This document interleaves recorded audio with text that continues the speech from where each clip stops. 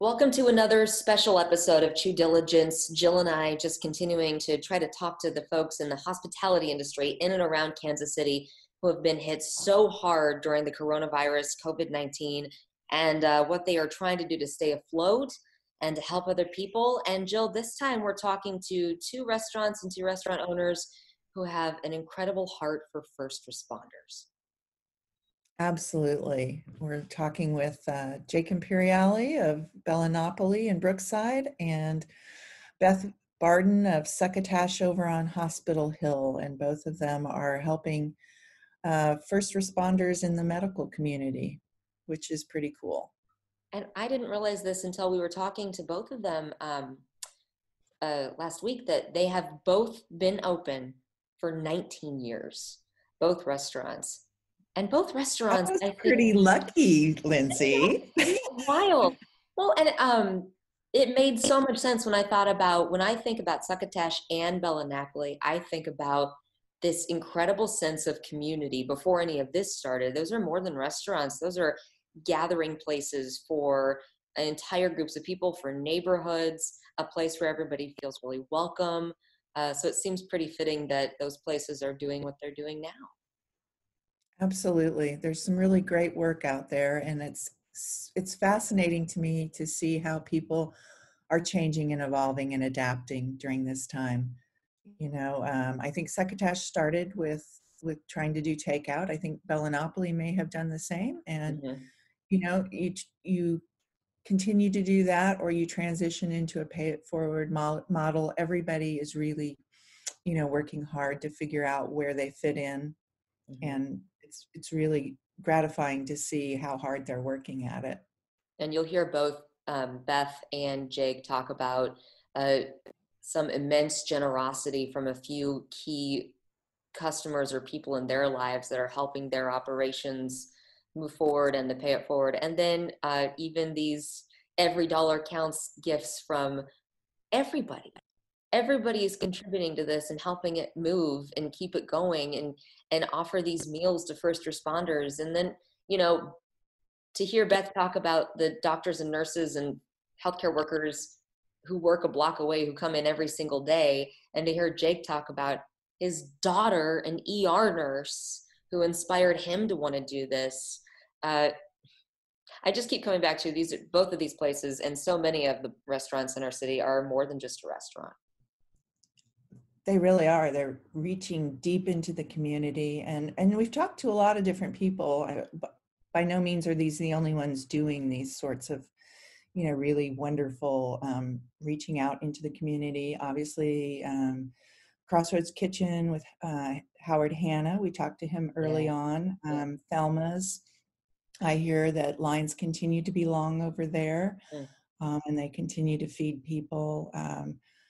You know, uh, Black Sheep's another one that went to a pay it forward model when it, was clear that they just really, I think people are deciding for different reasons. Sometimes it's just not making enough money, so let's do the one thing that we can. And then I think other times people are just saying, that's really where my heart lies.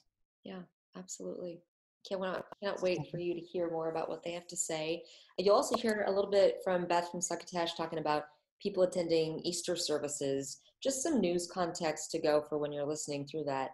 Religious services have been a contentious issue in Kansas, beginning with Governor Kelly's executive order prohibiting religious institutions from holding gatherings with more than 10 people. The latest from that, as of this recording at least, is a temporary restraining order granted against her executive order. We have a lot more news coverage from 41 Action News. You can find all that at kshb.com. So first up, we want to introduce you to Jake Imperiale from Bella Napoli. Jake, thank you for joining us. Jake Imperiale from Bella Napoli. Man, you guys have had a very stressful last 2 or 3 weeks, as all restaurant owners I'm sure have. What has Yeah. been going on with you guys the last 2 or 3 weeks? What is what? I'm sorry, I couldn't hear you. What have the last 2 or 3 weeks been like for you? They're very stressful. I just worry about my employees, trying to keep as many people working as possible and just trying to keep the doors open right now. How is the carry out model working? Is it enough to keep you guys going? it is helping a lot. The neighborhood's been incredibly supportive, which it's always has been. And I owe a great gratitude to them. It's just been, you put your heart and soul into building something and then to sustain it, and then something you couldn't even imagine coming to take it all away. It's kind of scary. How long has Bella Napoli been in Brookside? We've been here 19 years. 19 years, actually. Yesterday would have been our anniversary, 19 years. Oh my goodness. I know my family and I have been frequent visitors. We have so many fond memories there. Yeah. Jake, did you guys start online ordering because of what's going on now? Interestingly enough, we've been talking about doing it, and we launched it during this, which it just happened to be worked out that way, which actually helps because now we can work out all the bugs of it, because we still having a little bit of issues with it. But for the most part, it's been working really well. And is that an abbreviated menu that you're doing, Jake? Yeah, we are doing an abbreviated menu. We're not doing any meat or fish dishes. We're doing primarily pizzas and pastas and salads. Still having trouble even getting some of our supplies from my distributors and our local people too. So it's becoming a challenge. Your items from Italy, and I know you had written on your website that you're heartbroken for your family and friends that are over there. What can you tell us about? Have you been able to talk to them? What are they going through? Yeah, I have been talking to them often. One of them was my mother's flower girl from her wedding, and she was commenting, "This is worse than the war." And I said, "Wow." So, I mean, at least I guess during the war you were able to get out. And she said, we're basically prisoners in our own house. So they're not even allowed to go outside the door unless they are going to the store. They can't go for walks, and it's been hard on them. What part of Italy is she in? She's in Rome, and I have friends in Naples, and I have some up in northern Italy near Venice. So everyone's going through the same thing. It's been really hard, and it's hard listening to it. Because I mean, we're going through it, but I think they're taking it to the next level. They're really isolating themselves. Do you worry that we'll get to a point where we need to do that as well? God, I hope not. I'm hoping this subsides soon, because this has been hard. I think it's hard on people, not just on businesses, but on just people's psyche in general. It's just it brings a sense of loneliness to the area. A lot of people who generally are very social beings are now being asked to not be social. So it's been hard. I was telling Jill about what you just started with, the sandwiches, Operation Feed the Front Lines. Yes. I started this quietly about a month ago. My daughter's in healthcare. She's a nurse. And I started bringing food to them. And then a very generous friend who comes in, I guess, got wind of it, and his kids are also on the front line and wanted to expand the program. And this is where it all began. I started doing it because I recall at my father's funeral, I remember growing up, he used to have 6-7 sandwiches at his lunch pail. I never understood how he could possibly eat so much. This man came up to me and said, your dad used to feed the railroad yard. Oh. I said, wow. All these years he never said a word. And so this is my way of being my dad. And I saw you guys post yesterday that you had a really young customer want to be a part of that. Oh my God, that was probably the most touching thing that has happened since I've been here. One of them. There's been a lot of great moments in this store. One of my consultants said that a little boy went to their house because he wanted to go to Bella for lunch.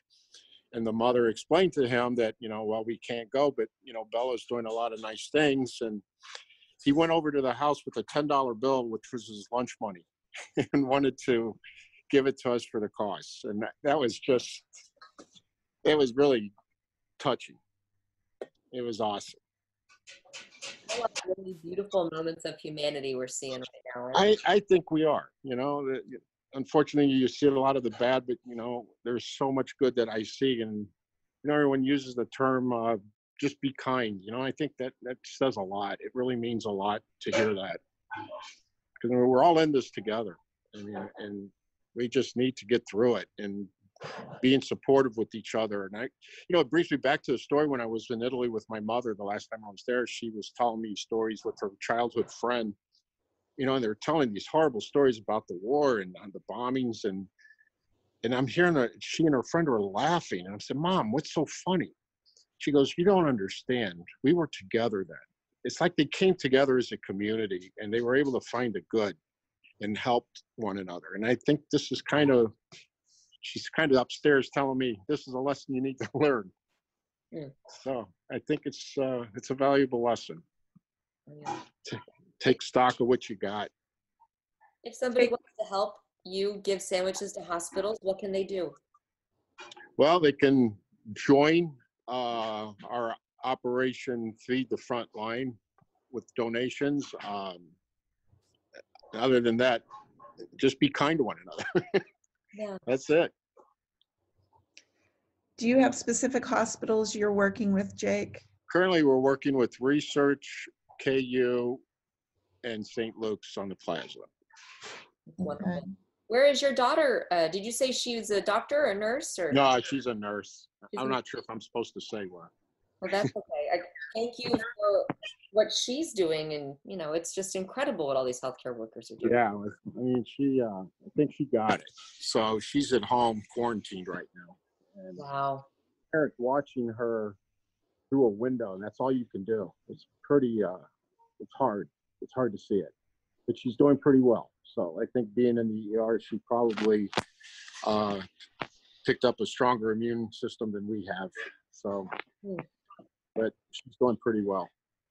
Oh my gosh. Well, I'm praying that she gets better quickly. Yeah, me too. Thank you. Jake, I know you're busy making sandwiches. Thank you so much for taking time to talk to us. Well, thank you for hearing me out. You guys be safe. You too. All right. Thank you very much. Beth Barden joining Jill and I via Zoom right now. Beth, thank you for coming on one of our special episodes of Due Diligence. We wanted to talk to you because you've made a very big change to how Succotash is operating, even after several changes you've made just in the last couple of weeks. Kind of walk us through what the last month has been like for you and your staff. Well, to be honest with you, I think the biggest thing is that all of the changes that I'm making are driven by a desire to protect as many people as I can, and then also feed as many people as I can. Most of the decisions being made it's a group consensus. It's not just dictated from the top down. It really is a willingness of people that want to help and want to stay rooted to the restaurant and want to make sure that they have a place to come back to, like beyond just kind of a desire for hours. It's actually a desire to do something in the midst of everything that's so terrible that makes sense. And I think for me, at first we thought that perhaps we could do a sustainable takeout business, but then, it's like we probably would have been just fine with it.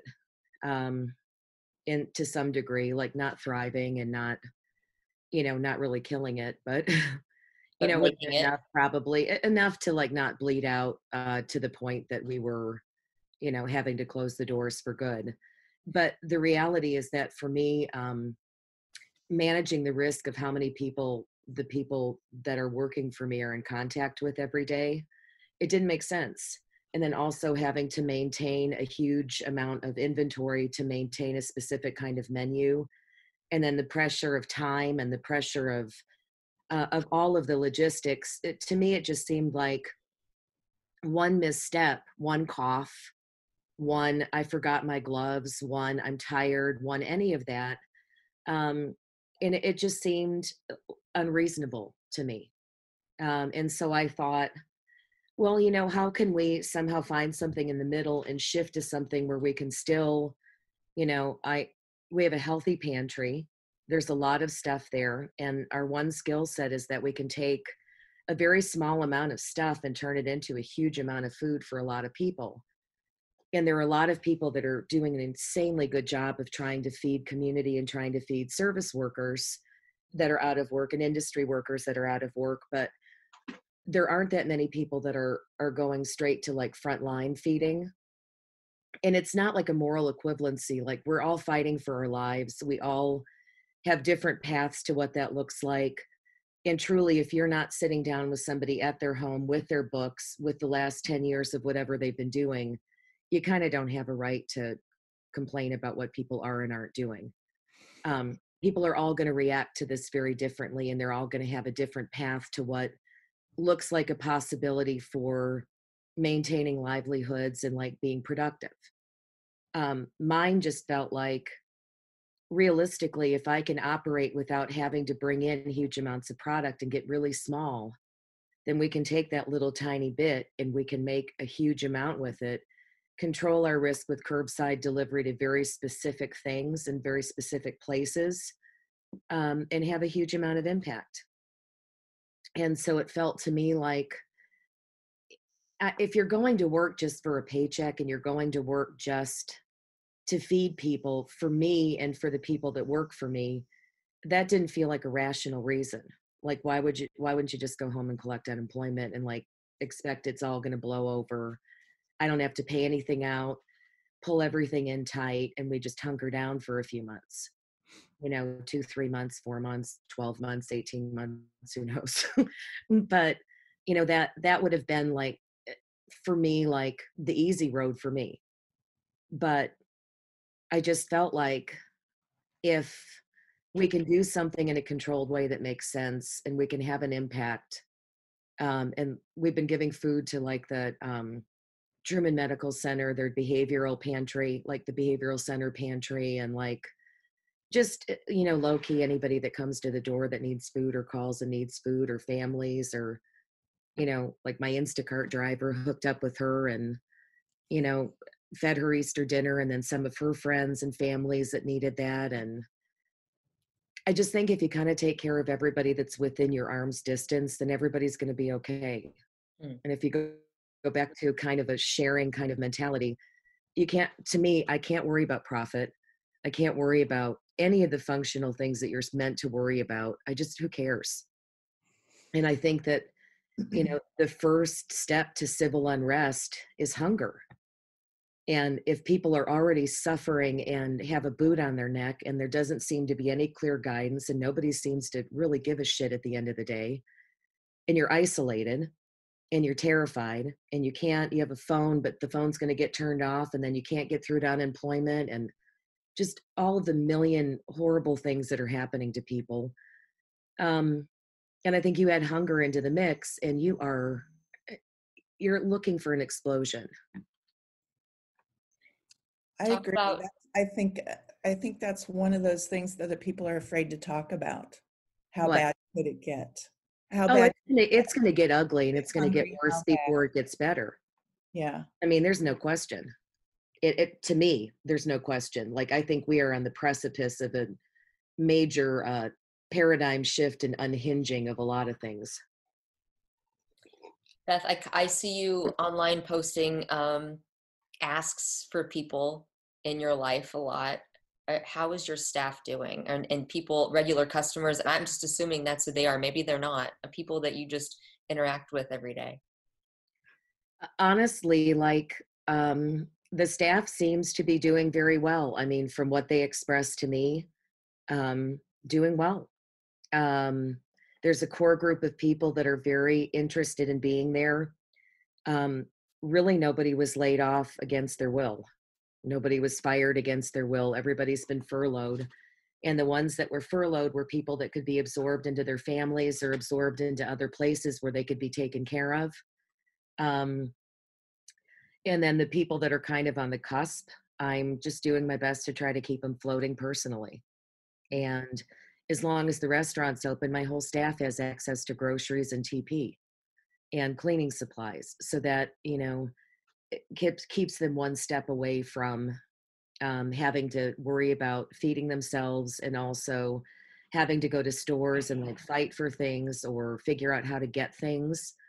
Um, it's an entire country that can't pay their rent, that can't pay their utilities, that can't pay their bills right now. And it's not their fault.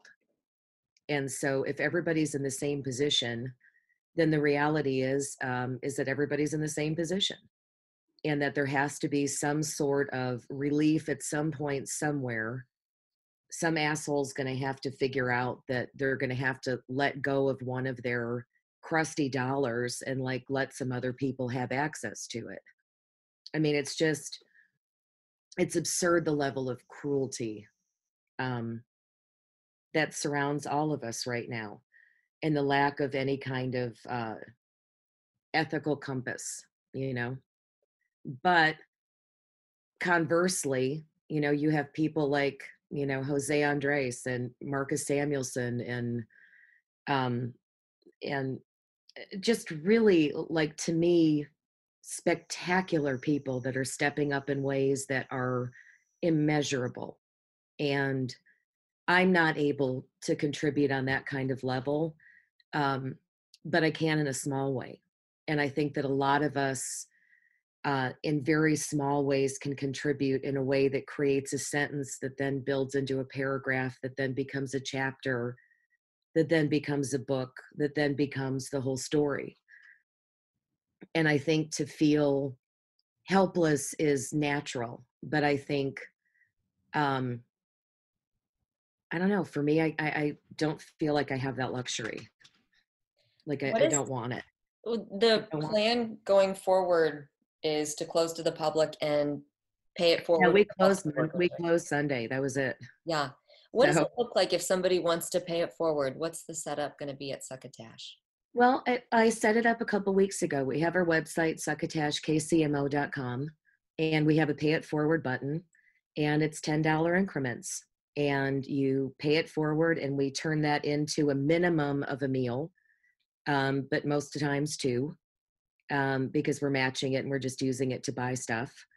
And then those meals or juices or coffees or whatever we have access to that's good and yummy and, you know, good for you and delicious or just, you know, not good for you, but delicious. And then we're just hooking up with different hospitals and ERs and different places where we're delivering the food to them. You guys are so close to Hospital Hill. Did you have Yeah. a lot of regulars from the hospital Yeah. already? Yeah. Absolutely. We saw a lot of those people every single day. And to me, like abandoning them right now when they need us the most, and when more than anything, they have to know when they're stuck in those walls and they're fighting for everybody that people outside know and that they give a shit. And so when people are doing pay it forwards and we're just dropping off like big meals, then they know somebody bought those meals. Somebody cared enough to say, I want somebody to have something. And I think the combination of sustenance, like physically and emotionally, is the key. You have to have an Atta girl along with the cinnamon roll. Like it's not just the cinnamon roll, it's the I see you and I can't comprehend how hard this is for you. But in my small way, I can try to make it better. You know, this is awful. It's hard. But you know, it's like what's the alternative, you know?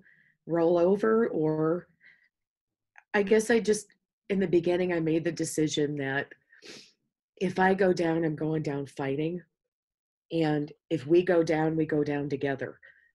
And that we are going to keep going until they don't want to go anymore, then that's fine. Call it. But as long as they want to keep fighting, then at the end of the day, it's just kind of a complex math problem. It's a bunch of little pieces of paper. There's tons of ways to get more of them. And with whatever's left standing at the end of this, we'll figure it out and we'll make more little stacks of paper. You know, it's just the way it is. And at the end of the day, the the paper part only means freedom insofar as you can feed yourself and you can be comfortable or not. But other than that, like, who cares? Like, who gives a shit? For me. Yeah. Are you having any trouble at this point sourcing enough ingredients to keep Nope. going? Okay. Nope. That's good. That's No, good. not for me. I'm super lucky in that I think in a weird way I've been training for this my whole life. Tell us about that. Well, I mean, I started with nothing. I had a $25 electric plug-in home stove. That was my stove for the first few years I was open. I didn't have any make tables. Everything was in sour cream containers and yogurt containers in a bus tub. My prep room was in the basement down a spiral staircase, and I had to put like sheet pans full of potatoes on my head and walk up with them. I mean, it just, I think because everything has been hard, none of this seems that hard. Like emotionally, it's hard, but like the logistics of it, it doesn't seem like that big a paradigm shift. And I was incredibly fortunate in that I have bucked conventional wisdom with the restaurant. I've never floated anything. I've never carried terms, like even a week. I pay for everything the day it comes in my place, and I have for 19 years. So there were a lot of people that rely on cash flow and have bigger operations, that they started this at 30 or 45 days in the hole.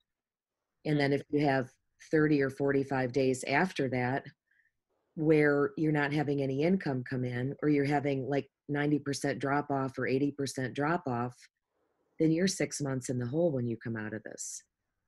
Like for me, I've always kept stuff cheap and cheerful. You know, it's just, I do what I can with what I have. And if I can't afford a new espresso machine, then, you know, we just use that one and keep repairing it until we can, and I can pay cash for it. Or I'm not worried about anybody rolling in and taking my stuff. Like it's shitty, but it's like that bumper sticker. My car's ugly as shit, but it's mine.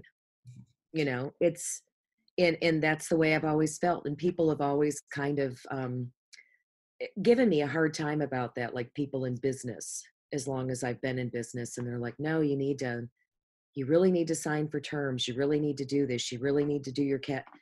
And I'm of the ilk that because I'm alone and I don't have partners and I don't have access to a bank of cash or a bunch of stuff, and I'm responsible for 25 people. I mean, like, I'm responsible for them. And to me, I think I have to know where I'm at every day. And like, if I pay for everything, then I know where I am. And I know what I can do. And I know that with certainty. And it's not some sort of like gambling. Yeah. Are you worried about employees getting sick? Are they worried about, because as you are on the front lines, I mean, those of us who are staying at home and operating from our kitchen table is one thing. Mm-hmm. Well, this is what I will say. We have a core group of about 8 people, and they have all taken a pledge to themselves and each other that what they do is they come to work and they go home. And that's it. And they love each other enough that they are holding to that, and they are being very responsible. And anybody that has any contact with anybody that has had any outside contact of that, they are kindly asked not to return to work. Mm-hmm. And, you know, we've not had that issue, which has been terrific. And it's literally a few times a week evaluating, how do you feel? What do you think? Where are you at?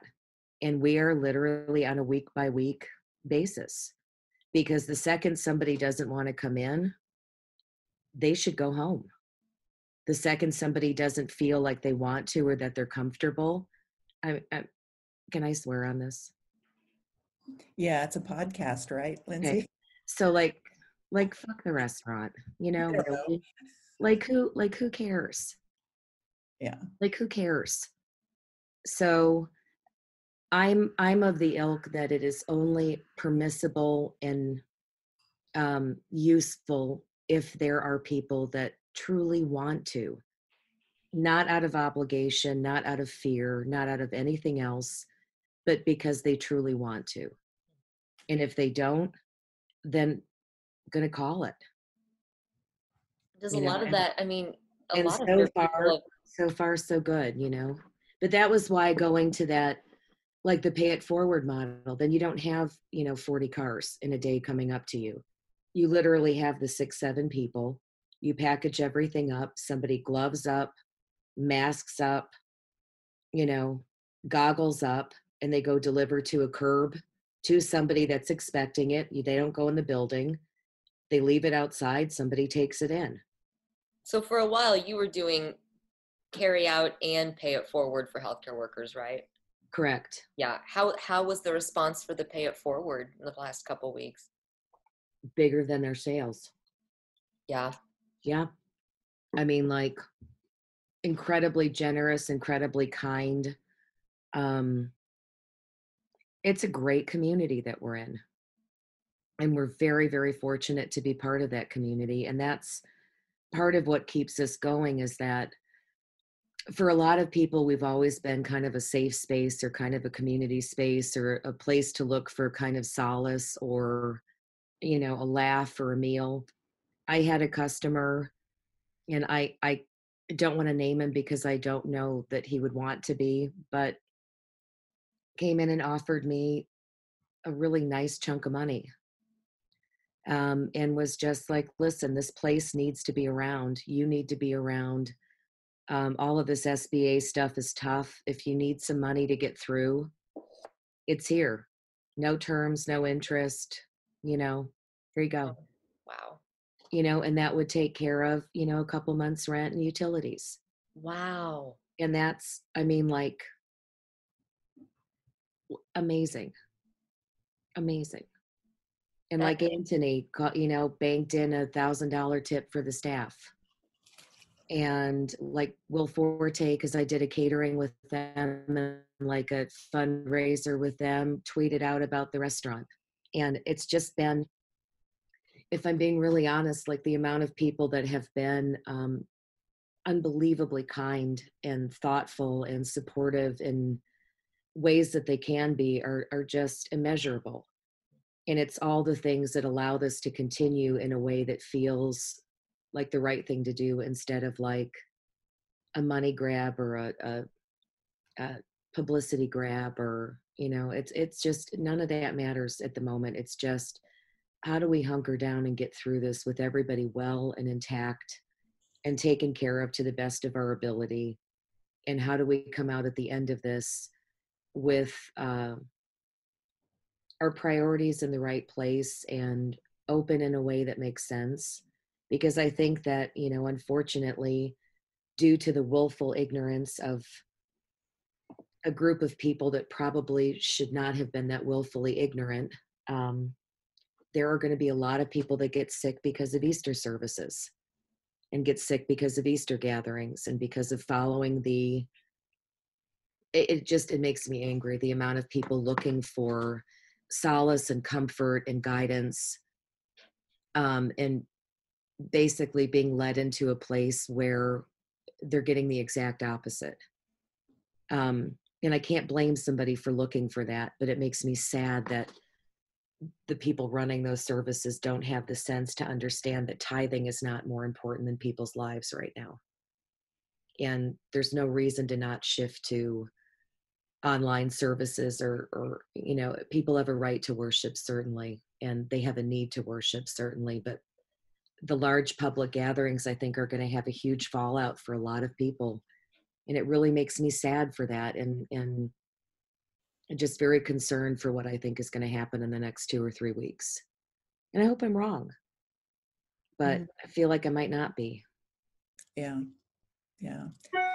How do you feel about takeout in general? Because that is the model that a lot of people are using. Do you think that that has its problems, or is it a pretty safe venture for people? Well, Because I think it depends. It's a wholly individual thing, but it's the same thing. Like, if anybody's going to be looking after the right kind of things, it's restaurants and restaurant owners, because we are, every day you're dealing with, a hamburger that could kill somebody if you cook it wrong, or you leave it on the counter too long, or you don't do it. I mean, there's so many like critical things that can happen in a restaurant where you can have a terrible impact on people by not doing what you're supposed to be doing.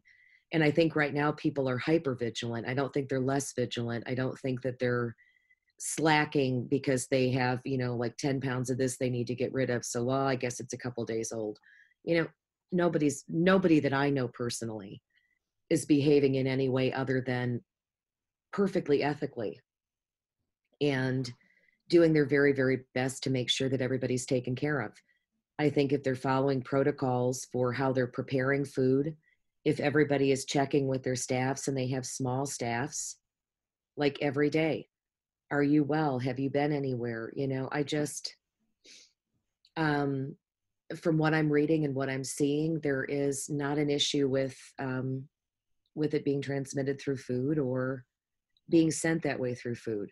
Most people are putting things in containers where at home you can very easily take spatulas, put them on your own plate, wash your hands, eat your meal. Somebody delivering to you has a mask and gloves. I don't think it's any different than somebody showing up at your door and leaving a pizza on your front porch. And then do you wonder, is there something on the cardboard? I mean, my irrational self is like, let me Clorox the cardboard. And Yeah. then my human self is like, let me eat the pizza. you know, Well, it's like, and I think that because none of us knows, and I'm certainly not a doctor, I'm certainly not an expert. And so I try to read, even though the information is really hard and overwhelming a lot. I try to read every day. I try to find as much as I can find every day. I try to find whatever little bits of truth are in all of the inflammatory stuff. And I do my best to try to stay on top of that because I never want to put somebody in danger, not my staff or not the public. And if there comes a point at which it feels like that could be possible, I'm opting out. That's yeah. a risk that's too big for me. I mean, I think it's a big ethical question that I've been thinking about too, is as a writer, do you advocate that people support the industry that that you love? Or are we going to see that later be a problem? And what What do you think? What is your well, thought? I You mean, what asked the I've been question, so yeah. I'm curious what your thought is on it. Well, I worried about it at first, but I think I've been reading more reassuring claims that they really don't have any science from past coronaviruses that it can be transmitted through food. So Right. again, your point, I think if everybody in in an operation is doing what they need to do, masking up, gloving up, not coughing, not coming to work when they're sick, we're probably fine. And for people to think about it when they bring the packaging in their house and when they Sure. go interact with someone, if you wear a mask to the grocery store, you should probably wear a mask to go get I agree. carry out also. Yeah. I mean, there is some due diligence that you have to do on your own, and you can't rely on the world around you to make good decisions for you. And I think personal responsibility is something a lot of people are learning in this that maybe they weren't that acquainted with before. So, I mean, I think that that's a big shift. I also think that, you feel like Corvinos, they're killing it. Like they're doing an amazing job with Ravenous and with Stuff to Go. Black Sheep is doing great as a community kitchen. Like there's so many people doing different things. Like the Rieger is just remarkable. Crane Brewing, remarkable. Like so many people, remarkable, but all different in all different models. The one commonality is that they're people focused and they're problem focused and problem solving focused.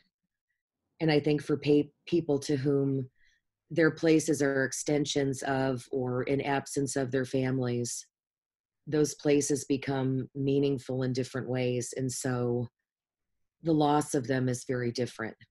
And the thought of the loss of them is very different. So I think that the way practices are unfolding in smaller places is really kind of a testament to maybe where things are heading.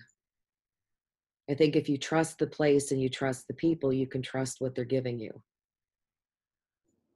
And maybe that's how you decide where you choose to put your money is, a combination of, I want to support people that are small businesses, but I also have confidence in the fact that their names are all over it. Their lives are all over it. Decades of their lives are in the DNA of it. And of course, they're going to do everything they can to make us feel better while they try to save themselves.